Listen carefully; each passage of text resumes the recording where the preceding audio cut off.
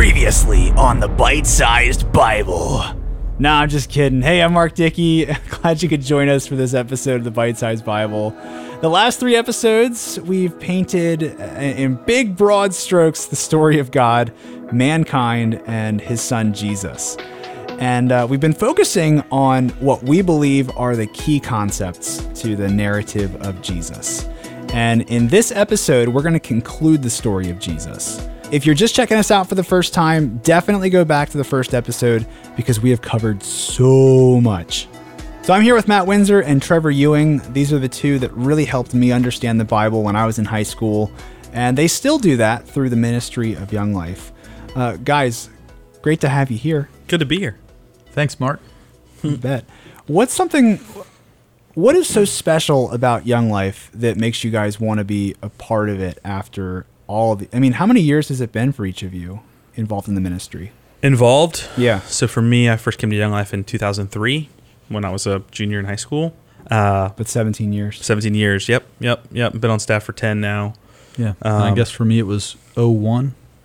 I started volunteering, maybe a little bit before. Yeah. And have been involved in some way, shape, or form since. So what makes it different that like you wouldn't just work at a church doing ministry, being a pastor or a youth pastor? Like what's special about Young Life? Yeah, I think that's a really good question. I think I kind of view myself as working with the church, right? Like Young Life, the beauty of Young Life is that I don't have to ask the question of why not a church, but I just get to say, I'm out of the church building. So I have the privilege of looking at the entire campus of a high school and saying, I want all of those students to come to a church. And the freedom with the partnership of the churches in the community of Talbot County to say, I'm going to go and build relationships with them, with my team of leaders, volunteer leaders, friends, and some other staff people in Young Life, that we're going to build relationships where those students are and bring them into the church. So I think the special thing is that I'm constantly at the school and around students, constantly able to go and be where students are in partnership with the church, even though I might not always be at the church. Yeah. I think for me, just the laser focus of the gospel. Young Life specializes in bringing the gospel to adolescents in a way that they can grab a hold of it, in a way that they can understand. And I just so am in love with the gospel that being able to present that week in and week out, so your question, to Trevor's point, like, yeah, we're part of what the church is doing. But if you're working in a church, there are so many other things that you need to worry about and focus on because you're equipping the saints, if you will, in the church.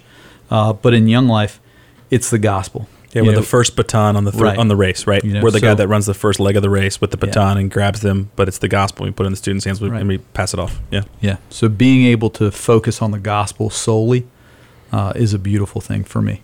That's cool. So today is the conclusion of the story of Jesus as it pertains to the general story, if you will. And I say it that way because the Bible does mention Jesus after what we're going to talk about today, but it's in a time in the future. Yes, the Bible also takes place in the future as well. Kind of weird, but I swear it makes sense when you study it. That's the book of Revelation. It's the last book in the Bible and definitely not a place that you want to spend a lot of time studying at the beginning of your faith journey. Right. But today, we're not going to worry about that. We're going to be talking about what happens after Jesus dies on the cross. In the last episode, we got to the point where Jesus he's in the trial, and they decide to crucify him. Right. And so for the sake of this podcast, there's a couple other things that happen in between, extra details here. But the long story short is Jesus goes to the cross. He's hung on the cross. Right.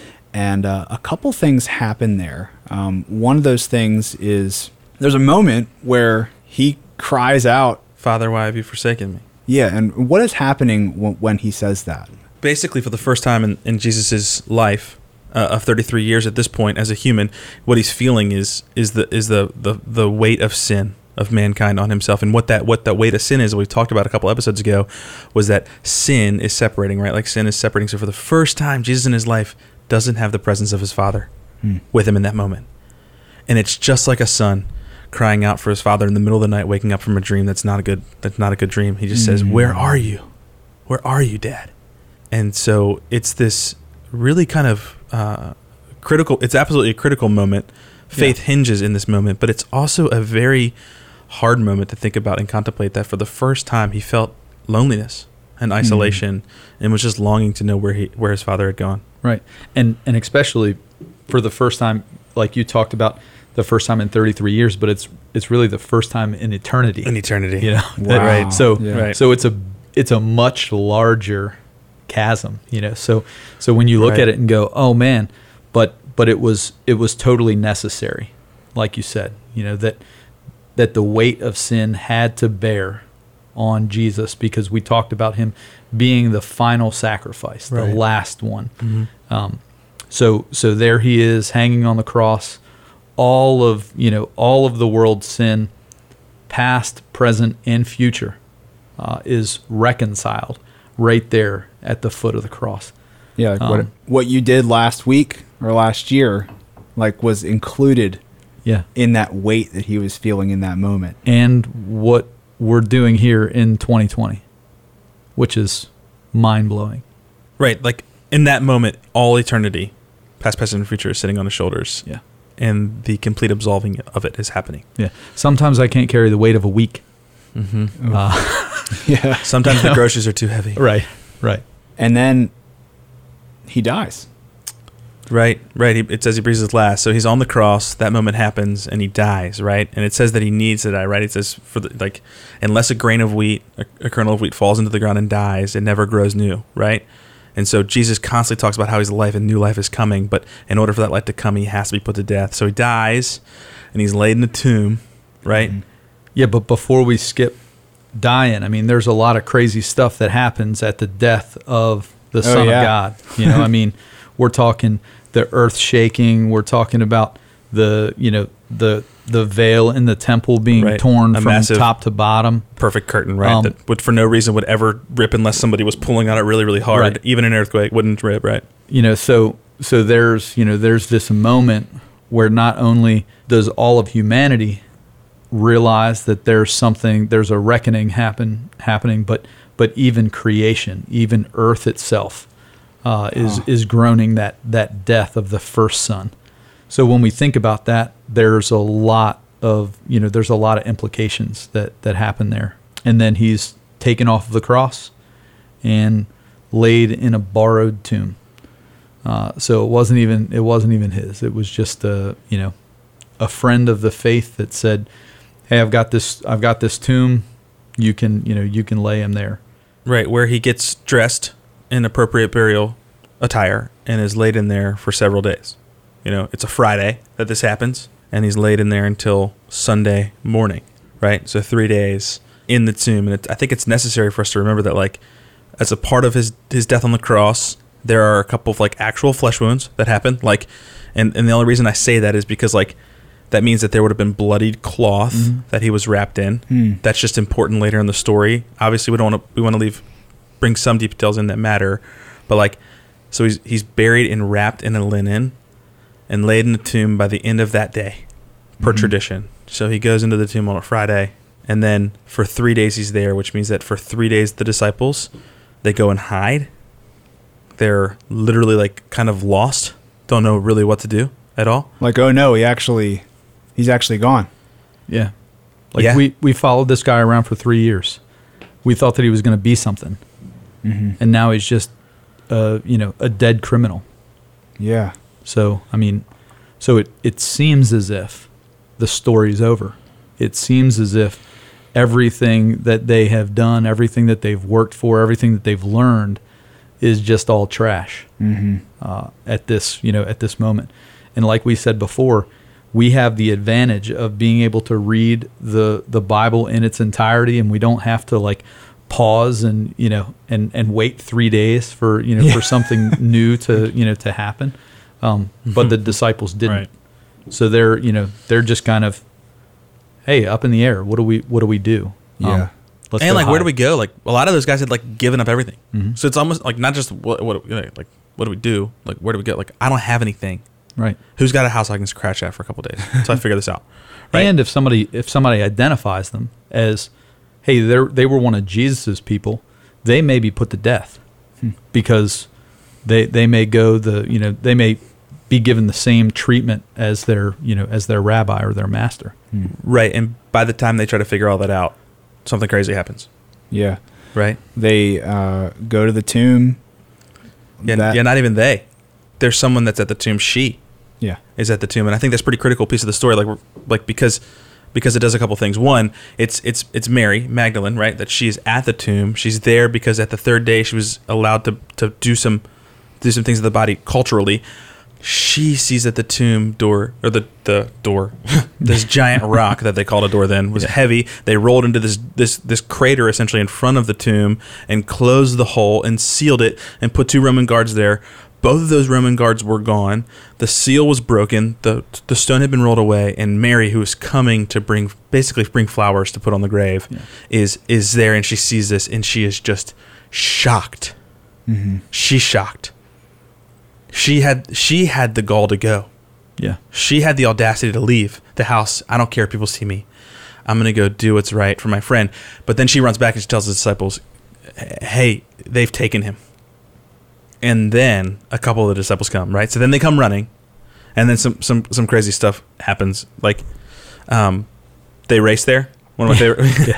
They race there, and it says like the one who Jesus loved got there first, right? Basically, and that how it goes down.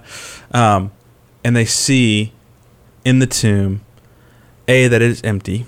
There's no body there. But they also see the burial cloth has been folded up and set back on the ledge where he was, right? And so that begins to beg a question of like, who took him from them, their perspective? Yeah. And if they took him, why would they undress him? Right. Unless... And why would they take the time to sit there and fold up his clothes and lay them where he was? Right. Right. And there's some other questions we can unpack, but we'll leave some of the details out. But it's more so, this is happening, and the disciples get there, and they kind of freak out. Mm-hmm. They say, we got to find this. We got to find what's happened. Yeah. Right? But that's not where the story of the tomb ends, right? Those 2 disciples who eventually get into the tomb, see all these things, they leave, and they're running back to the other disciples to basically be like, hey, this is wrong. We got to figure this out. However, Mary stays there, and she's weeping, just crying. And she looks into the tomb, and she sees an angel in the tomb, and he says, why do you look for the living among the dead? And she's still upset. She turns around, and she sees who she thinks is the gardener, and this gardener says, whom are you looking for? And I can imagine, if you ever cried hard enough, you know that your vision is a little bit blurry while you're crying. She's grieving, thinking that something awful's happened to his body. She probably looks at him and says to this guy, whom she thinks is the gardener, she says to this guy, where have you taken him? Yeah, just tell me where you put him. Just tell me where you put him. And basically, I'm not going to do anything about it. And then, one of the most beautiful passages in all of Scripture, in my personal opinion, he says, Mary. And it's Jesus. And she screams out, teacher. She didn't recognize his voice when he says, who are you looking for? Who are you looking for? Right? 5 words. 1 word, Mary. And she just screams, teacher, and grabs him. So he raises from the dead. He comes back out of the tomb, and Mary is there. And Mary is the first person that the God of the universe interacts with. Now, I mean, like, I've seen movies, I've heard stories where people come back to life, and it's usually just some sort of magical, like, and they lived happily ever after. Like, this is great. You know, we thought we lost someone, and we didn't. But the Jesus coming back to life isn't that story. There's a deeper story being told when that happens. And it's this idea where, you know, we look at 1 Corinthians 15, and if you start in verse 12, it says this, but if it is preached that Christ has been raised from the dead, how can some of you say that there is no resurrection from the dead? If there's no resurrection of the dead, then not even Christ has been raised. And if Christ has not been raised, our preaching is useless, and so is our faith. More than that, we are then found to be false witnesses of God. For we have testified about God that he raised Christ from the dead. But he did not raise him, if in fact that the dead are not raised. For if the dead are not raised, then Christ has not been raised either. And if Christ has not been raised, our faith is futile, and we are all still in our sins. So when you're looking at it, it is saying, hey, all of the stuff that Jesus did, we're talking the miracles, we're talking the feeding of the 5,000, you name it, anything that Jesus did while he was on earth. If Jesus does not resurrect from the dead, none of it matters. It's all for nothing. So when we're talking about the resurrection, it is, kind of the defining space of Christianity and faith in God that departs from any other faith, culture, any other religion in the world, that the resurrected Christ is here. And without that, our faith is futile. Our faith is nothing. So we have to look at the resurrection as kind of the penultimate piece of our faith. He took on the sin of the world, and it killed him. And so the way that I always remember it is Jesus coming back from that is him defeating death. Yeah. And defeating the penalty of sin, death. Oh, death, where's your victory? Oh, death, where's your sting? If the weight of every sin of mankind killed Jesus and he didn't stay dead, then that means through Christ we can do anything. Yeah. Yeah. It talks about in Romans 8:11, it talks about that the same power that God used to raise Jesus from the dead is the exact same power that lives inside of us. A lot of times where we go, oh yeah, Jesus died on the cross, and then he resurrected. Really? and then he resurrected? Then he had a bowl of cereal? Or then he made some soup? No.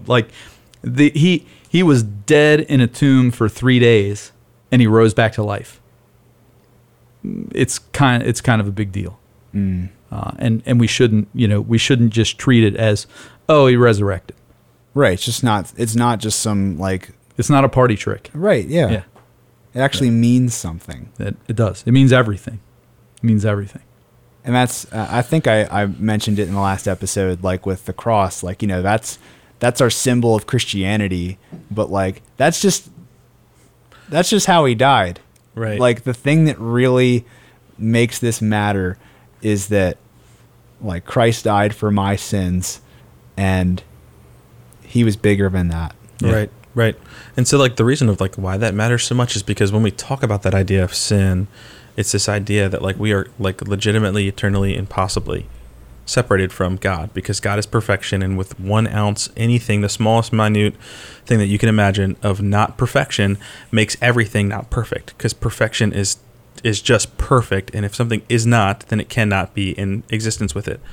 If I had a glass of water and it was mostly pure, but you dropped a little bit of toilet water in it, I'm not drinking it. Right. Doesn't matter how much toilet water is in there. Right. It's dirty, and I don't want it. Right. Exactly.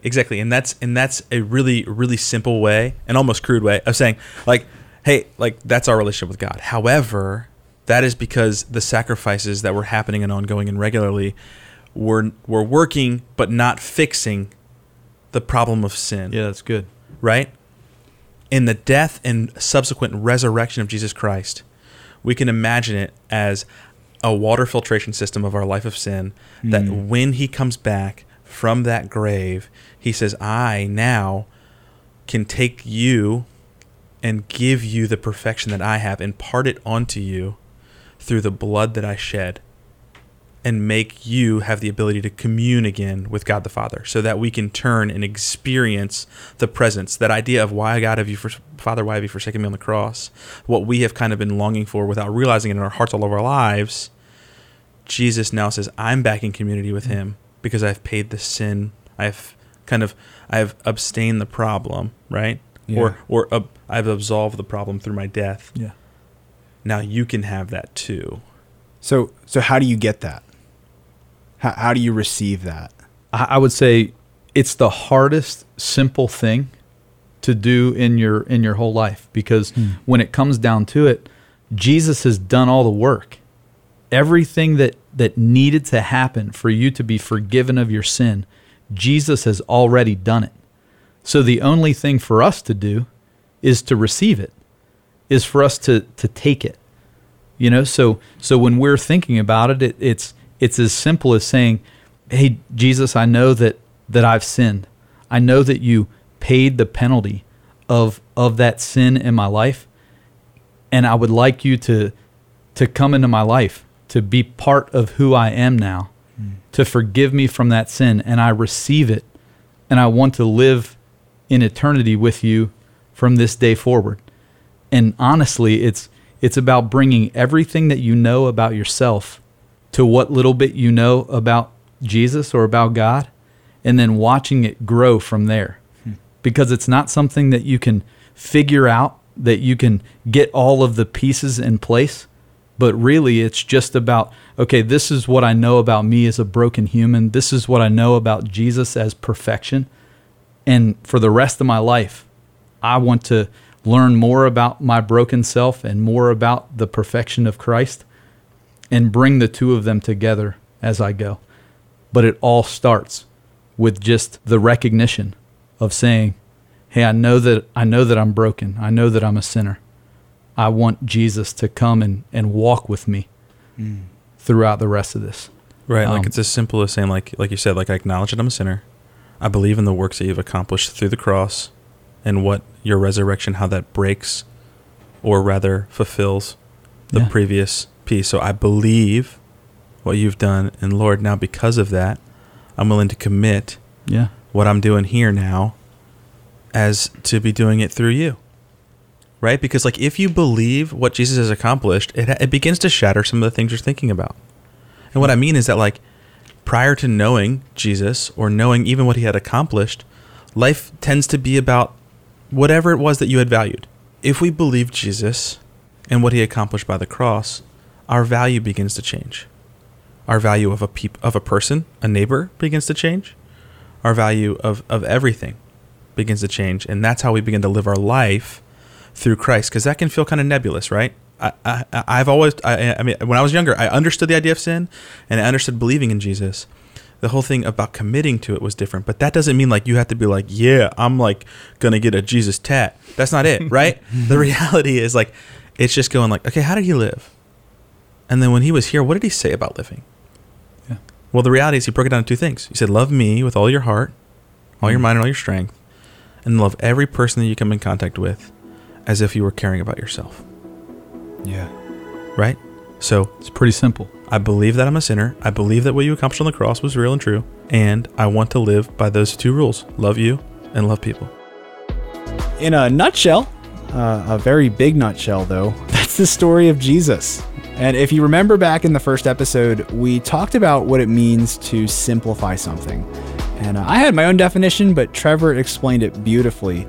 For the purposes of our podcast, it's not removing details, but heightening the critical ones. There's a lot to the story of Jesus. In order to explain it simply, we just got to focus on a couple of the bigger details. And you may have already known a little bit about the Bible before listening to this, and you're wondering, what about, Trevor mentioned feeding the 5,000. Where's that story? And what about this? What about Zacchaeus or the other characters? You will easily spend a lifetime digging into God's Word and discovering new things that you missed the first time or the first few times you read it. The best thing you can do is get plugged into a church or a small group or a Bible study or maybe even all three, just so that you can learn about this stuff alongside of other people who are at different places in their faith journey. And we're actually going to be covering that in our next episode because that's a whole other mouthful. And so we're going to cover it next time on the Bite Size Bible.